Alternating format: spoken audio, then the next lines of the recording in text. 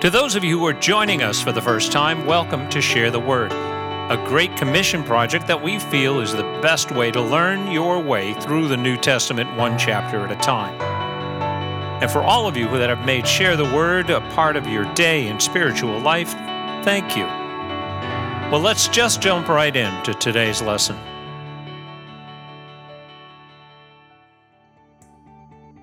The job nobody wanted, John chapter 13.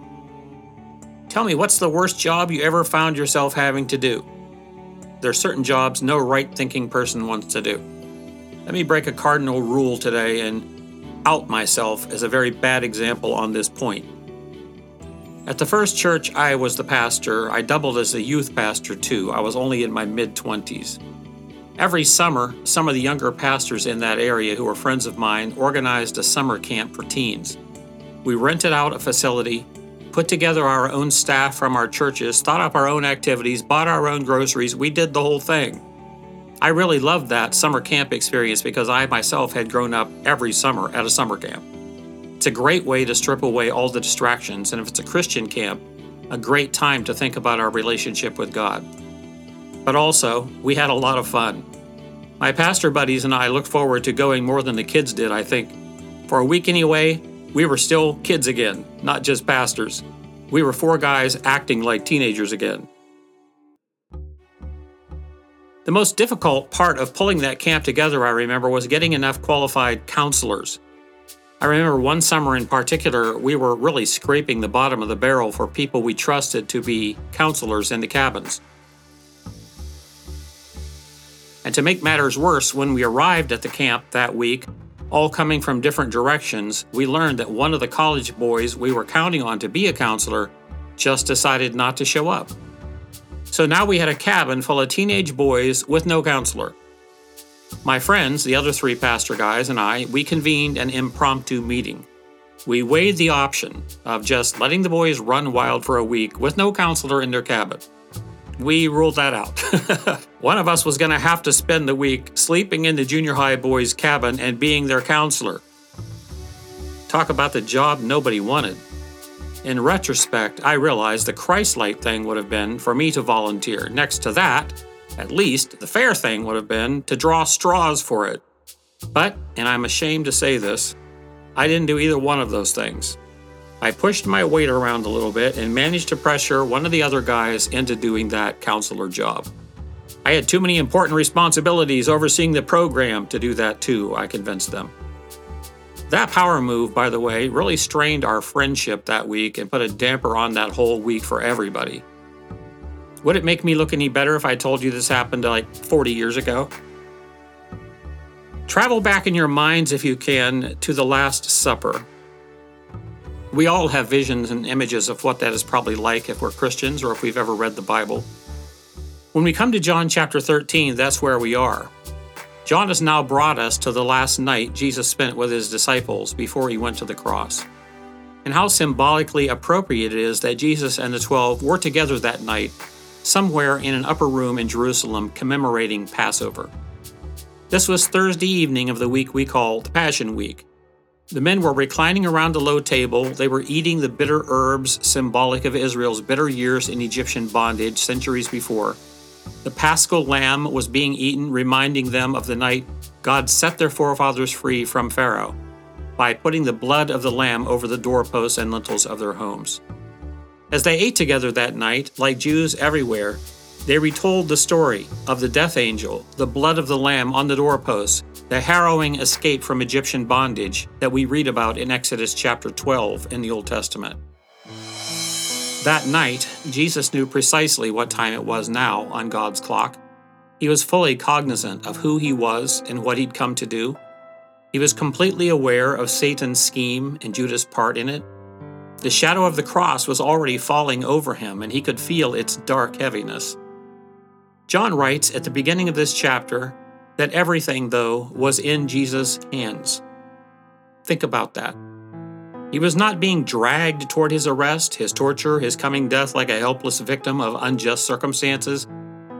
John says that even now, even here, everything was in Jesus' hands. He understood what was set up to transpire. and he was choosing to go forward with it to, as John beautifully puts it, now show them the full extent of his love.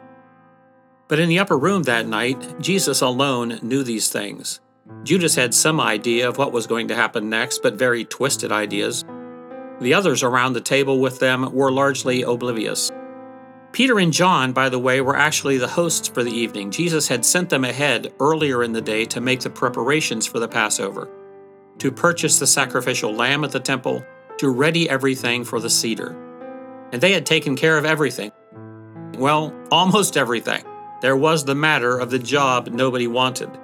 It was customary in that culture, on such an occasion especially, for the hosts, or the servants of the hosts, to remove the sandals of all the arriving guests and wash their feet before they entered the home.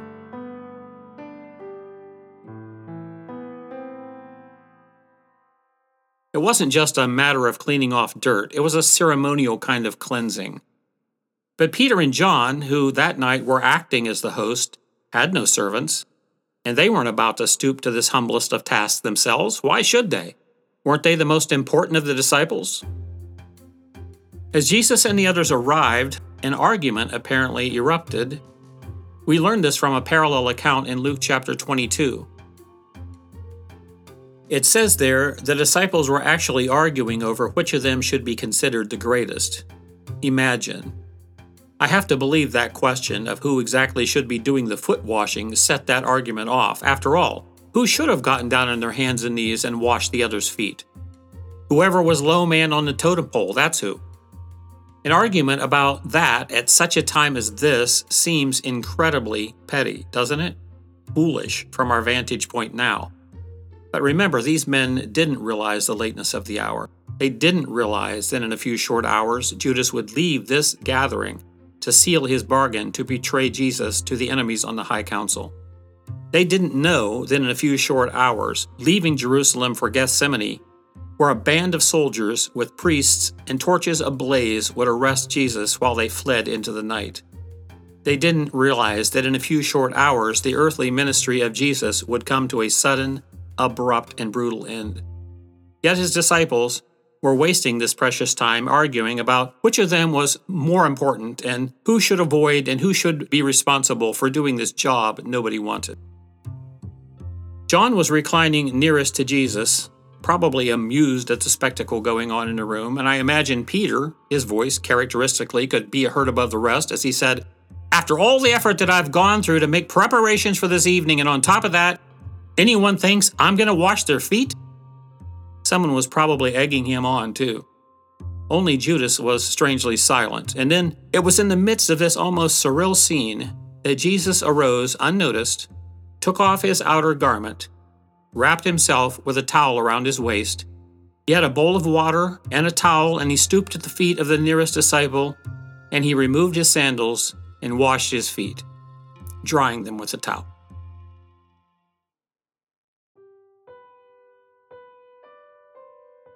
Can you even imagine the embarrassed hush that came over that room as the Son of God moved from one man to the next, washing and drying their feet? The question of who is the greatest suddenly evaporated. There was no doubt about who was the greatest. The one on his knees was obviously the greatest.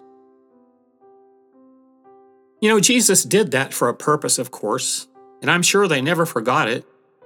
Jesus didn't just tell them, he showed them how in his kingdom, among those who call him Lord, worldly values should be turned upside down. Among those who call themselves Christians, there's no higher role than servant. It's not about power plays. Husbands are to honor and put their wives' needs before their own. Employers are to respect and treat their employees as their equals. Church leaders among their congregations should live and act as servants, not lords over them. Servanthood is the mindset of those who are at the top of God's status ladder, which means those who enjoy pushing their weight around and see the grungy jobs as beneath them are at the bottom. This, you see, is why Jesus is at the very top, because no one has ever actually been so high who is willing to stoop so low. If you want to assess just where you are with this, remember, Servanthood begins where gratitude and applause end. You can tell whether you're becoming a servant by how you act when people treat you like one.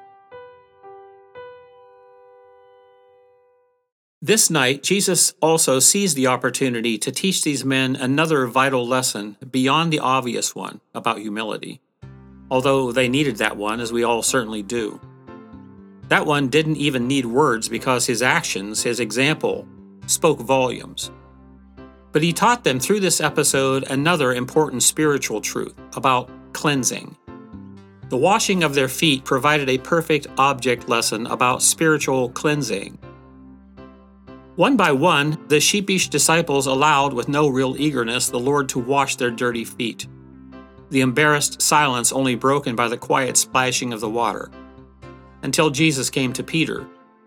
The one who was usually the loudest was now naturally the most chagrined and the most reluctant.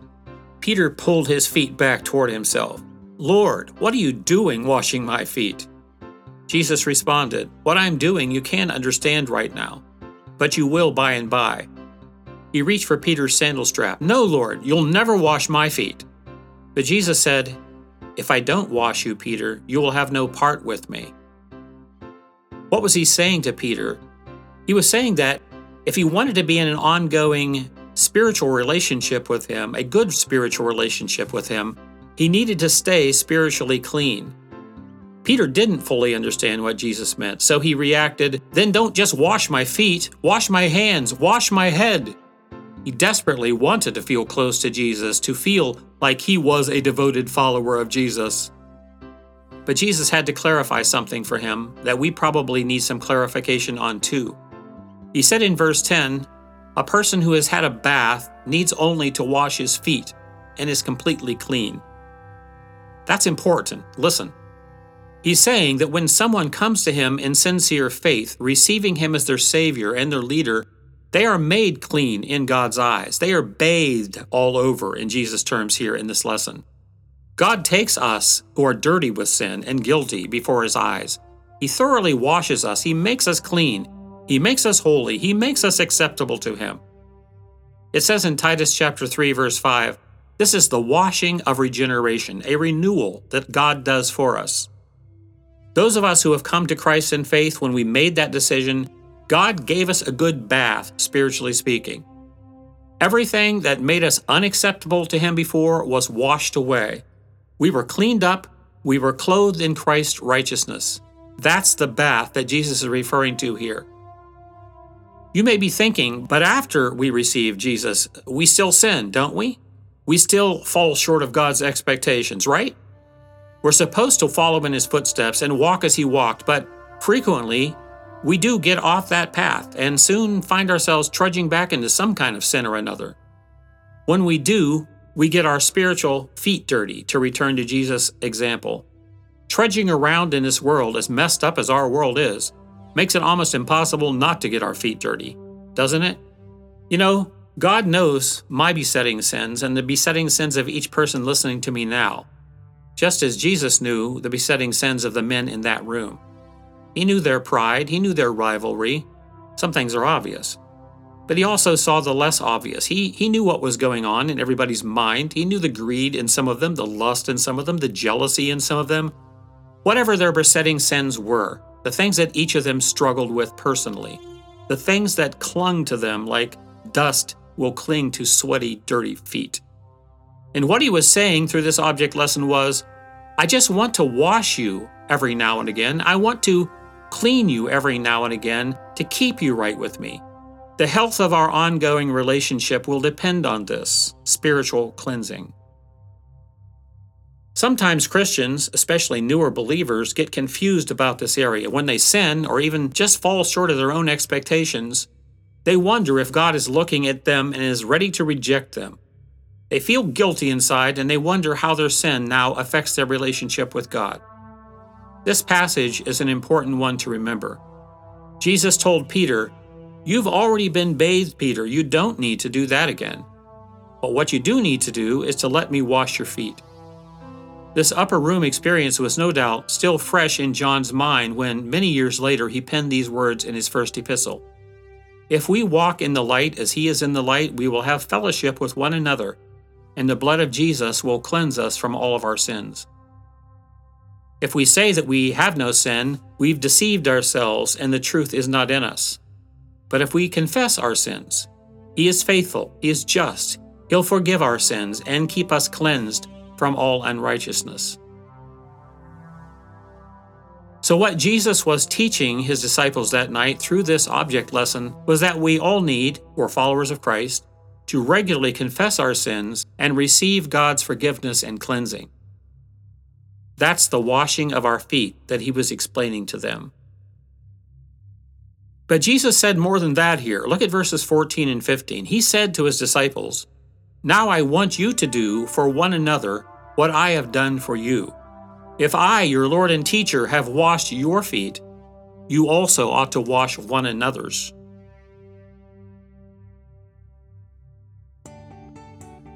We not only need to treat each other with humility and be willing to be servants, we also need the help of others to stay clean before God. If you think you can be who you need to be without the help of others, you're deceived. We each have problem areas of our life we need others to challenge us in.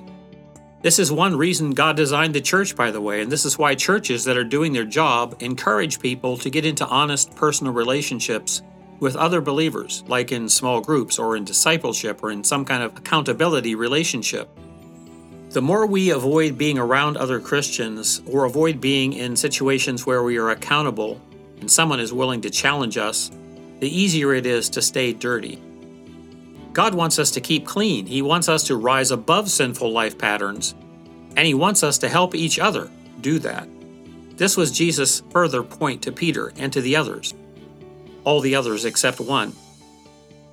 When Jesus said to Peter, "Those who have had a bath need only to wash their feet and their whole body is clean," I wonder if it's then when He looked up for a moment. His eyes met Judas when He added, "And you are all clean, though not every one of you." John tells us, for He knew the one that was going to betray Him. That's why He said, "Not all of you are clean." The foot washing ritual continued as Jesus moved from one disciple to the next. But He must have eventually knelt before Judas. The two of them alone understood the significance of that encounter. Judas had already rejected Him. He'd already betrayed Jesus to his enemies. He alone of the men in this room had never been bathed in the sense Jesus was talking about. He had been following Jesus for selfish reasons. He was among the disciples, but he had never accepted Jesus for who He really was. Judas was still in his sins. Yet even at this late hour, Jesus was kneeling before Judas as He washed these men's feet one after another. Can you imagine that? I don't think I have the words in my vocabulary to convey what must have transpired between those two men in those couple moments. I doubt any words were exchanged, no words were necessary. But even at this late hour, Jesus could forgive and cleanse Judas as easily as He washed his feet. But Judas sat nervously through this. He only wished Jesus would quickly hurry up and move on to someone else. When I read this passage, I can't help but imagine being in that room that night. Jesus has a towel in His hand. He is carrying that basin of water. He is almost to me. What if you were there and you were next? Jesus wants to wash us, keep us clean. He's not looking to condemn us. We don't have to be afraid of Him. If you've been born into God's family by faith in Jesus, He just wants to cleanse us of anything that is blocking our fellowship with God. If the Holy Spirit points out things in your life that are not clean, any areas where you are not right with God, any degree to which you have been wandering away from things you know that God wants for your life, then Christ is asking us to seek God's forgiveness, to allow Him to wash us clean. He asks us to confess that as sin and let Him cleanse us. Determine before God that you're going to make the changes that need to be made going forward. And remember, don't struggle with things alone. If you're serious about living for Christ, also involve a team of Christian friends around you that'll help wash your feet, so to speak, as Jesus did this night for His disciples. We all need that to be sincere followers of Christ. Until next time, this is Paul for Share the Word. If you're enjoying these commentaries on the Gospel of John, please help us share the word by passing along the podcast to your friends and family. There's no better way to learn the content of the New Testament than chapter by chapter. For more information, visit us at sharetheword.org. From all of us at Share the Word, our blessings and prayers go out to all of you.